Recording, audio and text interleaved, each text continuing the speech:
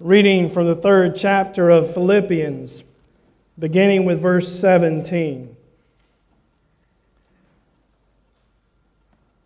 Paul writes, "Brothers and sisters, join in imitating me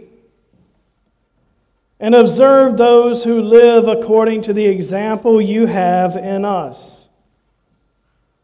For many live as enemies of the cross of Christ. I have often told you of them, and now I tell you even with tears. Their end is destruction. Their God is the belly, and their glory is in their shame. Their minds are set on earthly things, but our citizenship is in heaven. And it is from there that we are expecting a Savior, the Lord Jesus Christ. He will transform the body of our humiliation, that it may be conformed to the body of His glory, by the power that enables Him to make all things subject to Himself. Therefore, my brothers and sisters, whom I love and long for, my joy and crown, stand firm in the Lord in this way, my beloved." The Word of God for us, the people of God. Thanks be to God. I feel like I'm going to regret asking you this, because there are some sermon illustrations that are just dangerous. Like a guy I knew went to the Board of Ordained Ministry and he got tagged for using Ricky Bobby as a sermon illustration. But do y'all remember the movie Animal House? It's okay to admit it. It was funny. It was funny. Do you remember the character named Flounder who just couldn't get anything right? Big guy, dumb as dirt. Remember that moment when the dean looked at him and said, "Fat, drunk, and stupid is no way to go through life, son." Do you remember that? He was right, wasn't he? Sometimes I feel like that's an insult to me. But what he was saying to Flounder is that's no way to live. That there's something bigger, some better purpose for you, some greater hope. There's something better that you could be. That's no way to live. You know, if somebody says to you that's no way to live, they've observed something that's going on with you that they think is holding you back, holding you down, maybe keeping you in a spirit of oppression, as some people would say, that you're just not living free. Like that song that says, "Dance like nobody's looking." I don't dance when nobody's looking anyway. But that kind of stuff is out there. People observe sometimes that we're not quite being fully alive.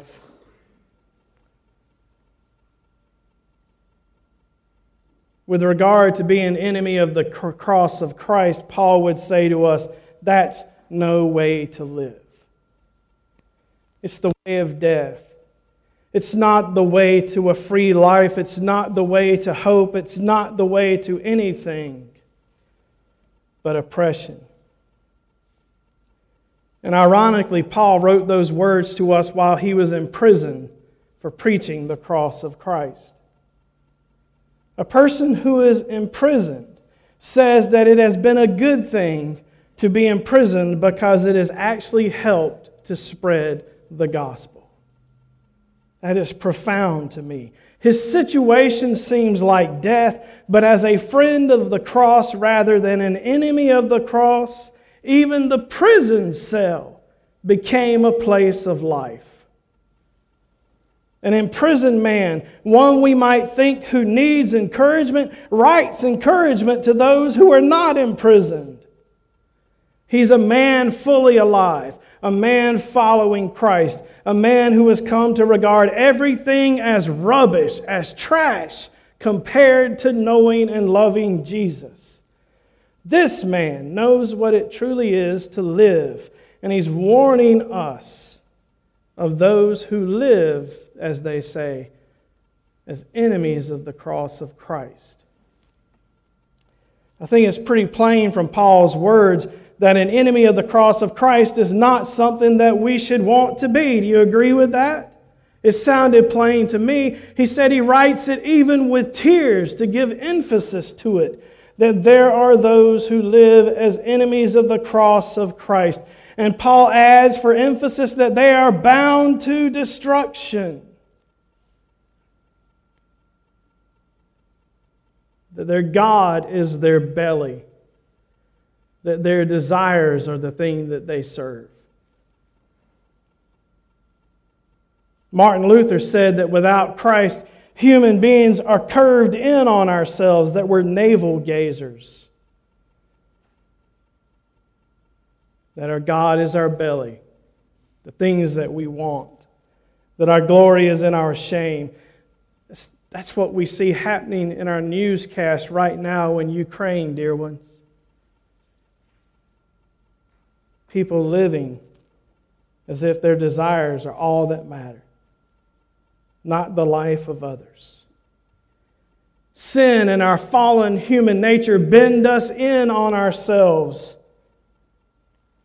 So our habit is to only think about ourselves and make sure that our needs are taken care of. To get what we want, to make sure that everything we think should happen, happens, even if we know we're wrong. Rather than being predisposed to look to others, we look to ourselves. And Paul is calling us to do something radically different, to look upon the cross instead. And see in the cross our hope. Not something foolish, not something to be scorned, but something to be the basis of our life. He invites us to ponder Christ's suffering even in ourselves, and to remember that our suffering body of humiliation, is joined to Him, and that so we will be transformed and conformed at some point to the glorious body of Jesus. What is it that Paul is encouraging us to do? What response is he hoping for? I think that living as something other than an enemy of the cross is a solid answer. But we might have to wonder what that looks like. We could borrow from earlier words in this letter when Paul says he's encouraging us to consider our own lives in the shadow of the cross and seek the full meaning of Jesus' death as we work out our salvation with fear and trembling. We might answer that he is encouraging us to live our lives in a manner worthy of the gospel, as he said, which probably requires consideration of the cross, consideration of the death and resurrection of Jesus. We could answer that he's encouraging us to lay aside our dependence on our own righteousness that comes from keeping the law. Shorthand for that is the Ten Commandments. And instead, he would encourage us to live in the righteousness that comes from faith in Christ. I think these are all really good answers of what it looks like to not live as an enemy of the cross of Christ.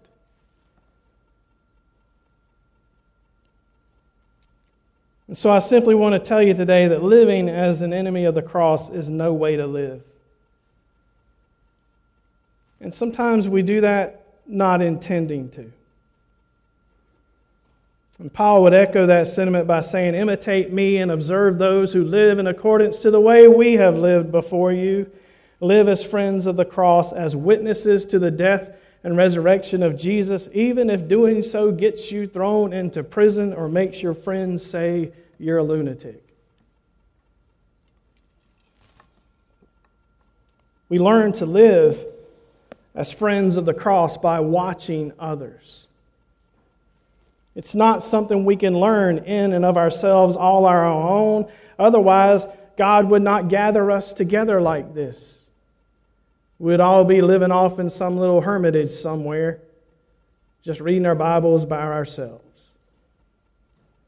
But instead, Christ is creating a community of people who live together and make disciples together and show one another the hope that we have by how we speak and love.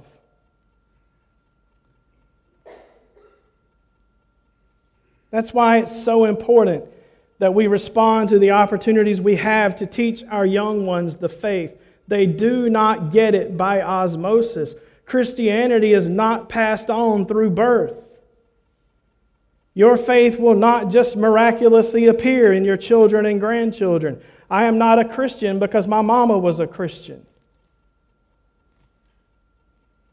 Our young ones need for us to step in and teach. And there are opportunities right here, right now, as we're coming out of COVID. The Children in Action group has had as many as 21 kids in it lately. Wow, that's fabulous. Something worth your time. Vacation Bible School is coming, a chance for you to sit with young ones and tell them that you love Jesus. And dear ones, if they hear that you love Jesus and that you're serving Jesus in your life, it makes it possible in their minds that they could do the same. What an opportunity you have to be a friend of the cross and serve the living God in that way. The same is true for the children's church program that's wanted to be started back. It is an opportunity to share your faith, but none of these things will happen without you. That's why Christ calls us together and forms us into a body, not to watch others serve, but so that we all might serve. To look upon the cross of Christ as our own calling, to take up our own cross and be inconvenienced for the kingdom of God. It's not popular these days. It's easier to make a lot of money preaching if you tell people that there's no inconvenience in Christianity, that you won't be called to give anything or serve, that you'll only get blessing upon blessing, big giant house, big car. But some of us will be called to suffering. Some of us will be called to inconvenience. Some of us will be called to give of ourselves and give and give and give. Some of you have given and given and given now. Some of you have taught Sunday school without a break for 500 years. But all of these things matter.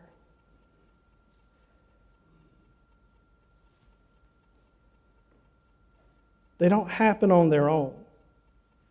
My faith was formed in the children's and youth groups of the congregation that I grew up in. Without that, I would never have been able to hear my calling as anything other than a threat. Without that, I wouldn't be here.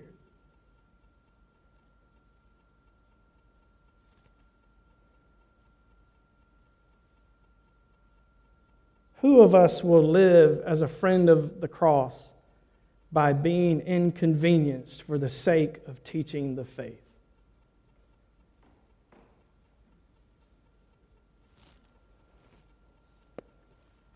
We learn to follow Jesus as we imitate those who follow Jesus. Otherwise, Paul wouldn't say, imitate me. In his first letter to the Corinthians, he's told people to remember that the cross is foolishness to those that are perishing.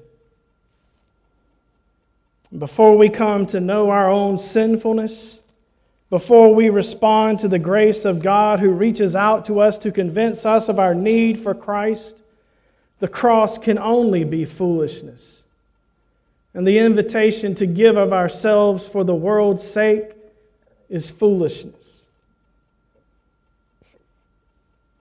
And to the world, we are fools because we think we can somehow be saved by a person who died a shameful death on a tree, a person who seemed to be unable and unwilling to save himself, a person who became accursed according to the law.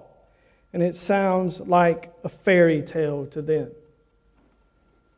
But once we come into contact with the love of God that is visible and the giving of God's only Son, and visible as you give of yourselves for the sake of teaching that to others, once we allow that to sink into our consciences as a sign of God's love for us, and we plead for the mercy of Christ who has died and been raised. Once we do that, dear ones, once we have that experience of realizing that this is not foolishness, but that it is indeed the only way to live, once we come to that place, the message of the cross becomes not foolishness, but power.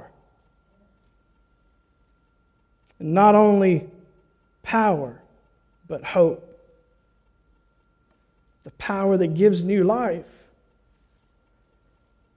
Paul says there are those who live as the enemies of the life-giving cross of Christ. He means those who would tell us that we must keep the law to save ourselves, that we must keep the 10 Commandments in perfect order and perfect supply if we would be saved from sin and death, something that we all know is impossible. The message of the cross is different from that. In chapter 2 of this same letter, Paul writes, "In your relationships with one another, have the same mindset as Christ Jesus, who being in very nature God, did not consider equality with God something to be used to his own advantage. Rather, he made himself nothing by taking the very nature of a servant. Being made in human likeness and being found in appearance as a man, he humbled himself by becoming obedient to death, even death on a cross." The cross offends us because it calls us out of our prideful sense of self-worth, our prideful rebellion to repentance from our own sinfulness, our prideful rebellion and unwillingness to admit our need for reconciliation. The cross offends us because it shows us the absurdity of our sin.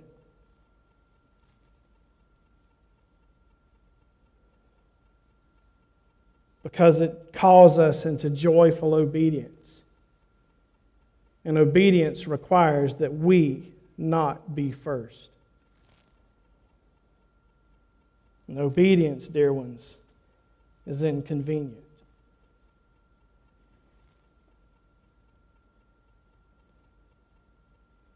The cross offends because it looks like weakness.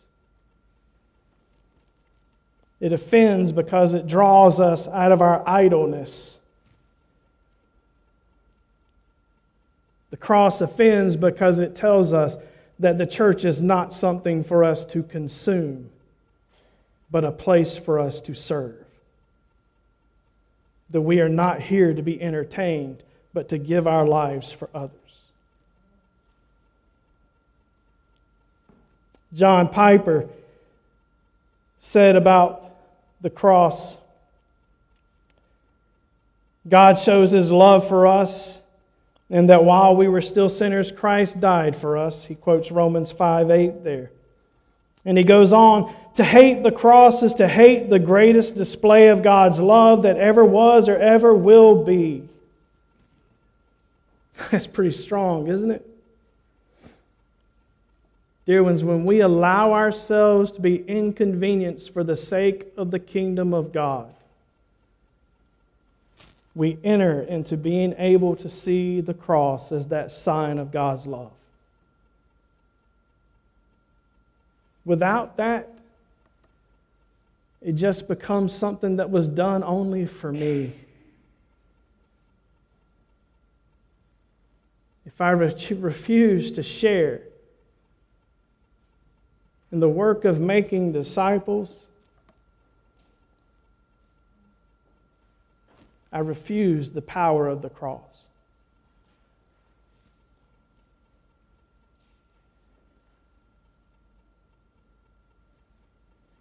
How could I not want to share this great and wonderful sign of God's love with other human beings?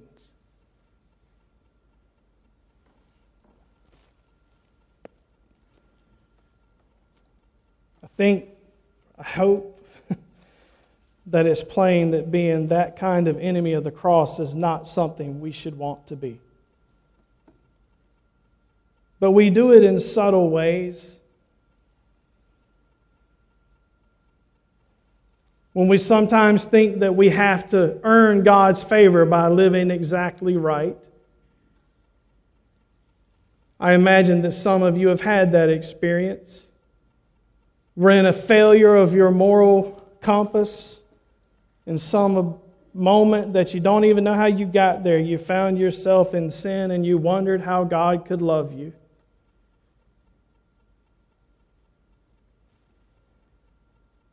Sometimes we do it when we stand at a graveside and speak of someone as a good person, meaning a person who kept the commandments, and declare that surely they've earned the reward of heaven. We say, I know where he is today, implying that the person's salvation was a result of their good works and not of the death and resurrection of Jesus.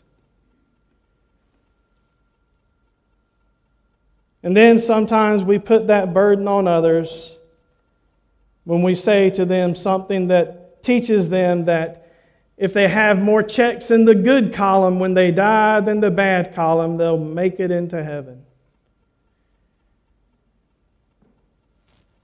When all I really need is the cross. All I really need is the death and resurrection of Jesus. Because God knew that I was absurdly sinful when He died for me.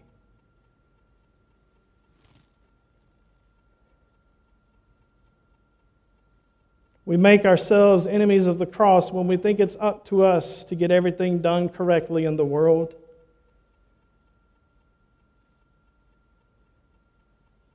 When we think that we have to build the kingdom of Christ without help. When we think that somehow we have to live our lives perfectly to be accepted by God, we deny the power of what God has done and this great and wonderful reminder we have that God has accepted and loved us already.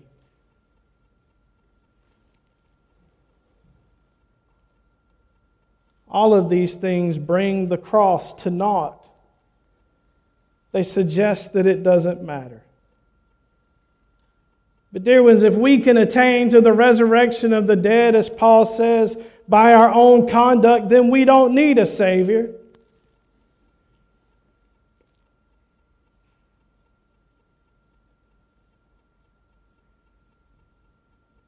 And to say otherwise is to be an enemy of the cross.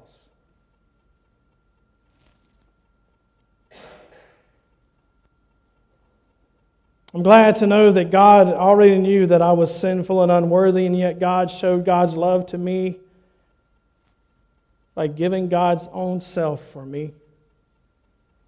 Are you glad to know that God loves you that much? Do you not want to share that with others? Do you not want that word to be on your lips? Do you not want your life to have the shape of the cross in the world so that someone might be dumbstruck by the thought that God would love them?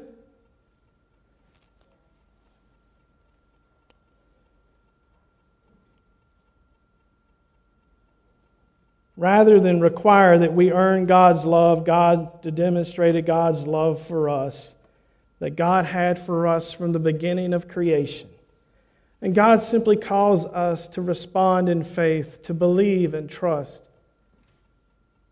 that the cross is truth and not foolishness. So Paul is writing against those who would tell the church that you must keep the law of Moses perfect in every shape, tittle, and function of the letters, or you shall not receive the salvation of God. He tells us instead that salvation is a gift by grace through faith, not by our own efforts, so that we would not boast. And don't you know that we would boast? We accomplish the simple of tasks. People make a sandwich and they post that joker on Facebook so y'all can like it and make them feel good about all that they've accomplished. Don't you know that if we could accomplish salvation on our own, we would put a crown on and want to be celebrated every day? That, dear one, is foolishness. But the message of the cross is that we are day by day called to die to ourselves and be raised in Christ, to be held before the world as an example of the almighty power of God who can save a wretch like me. Huh? Not that I can somehow be good and get into heaven. That's just the Santa Claus myth wrapped all up again, trying to make our children behave every year.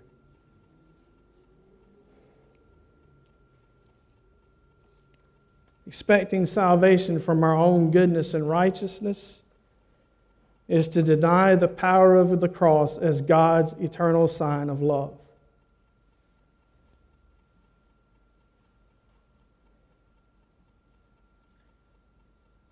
When we deny that, we are enemies of the cross. I can't speak for you, but I can tell you that I want to fall more deeply in love with Jesus because of the cross, not in spite of it. I want more and more of Christ because He died a shameful death for me. I want more and more to give myself to Him in thanks and love. And so, in my own self, I hear Paul's call to imitate him and to serve Christ no matter what the cross. And I hear in my heart a yes. That is what I want. I hope the same is true for you. I hope that you look at that idea and you say, that's the way to live. Because being an enemy of the cross of Christ, dear ones, is no way to live. It's no way to go through life. It is the way to death. And so Paul would encourage us together to press on in faith, not being ashamed of the cross, but rejoicing in it. Rejoicing that we are in Christ and Christ is in us, refusing to treat Him as a pariah, but bearing the cross of Christ with hope and love. To imitate those who have gone before us and embracing the crucified and risen Savior and saying, "My Lord and my God."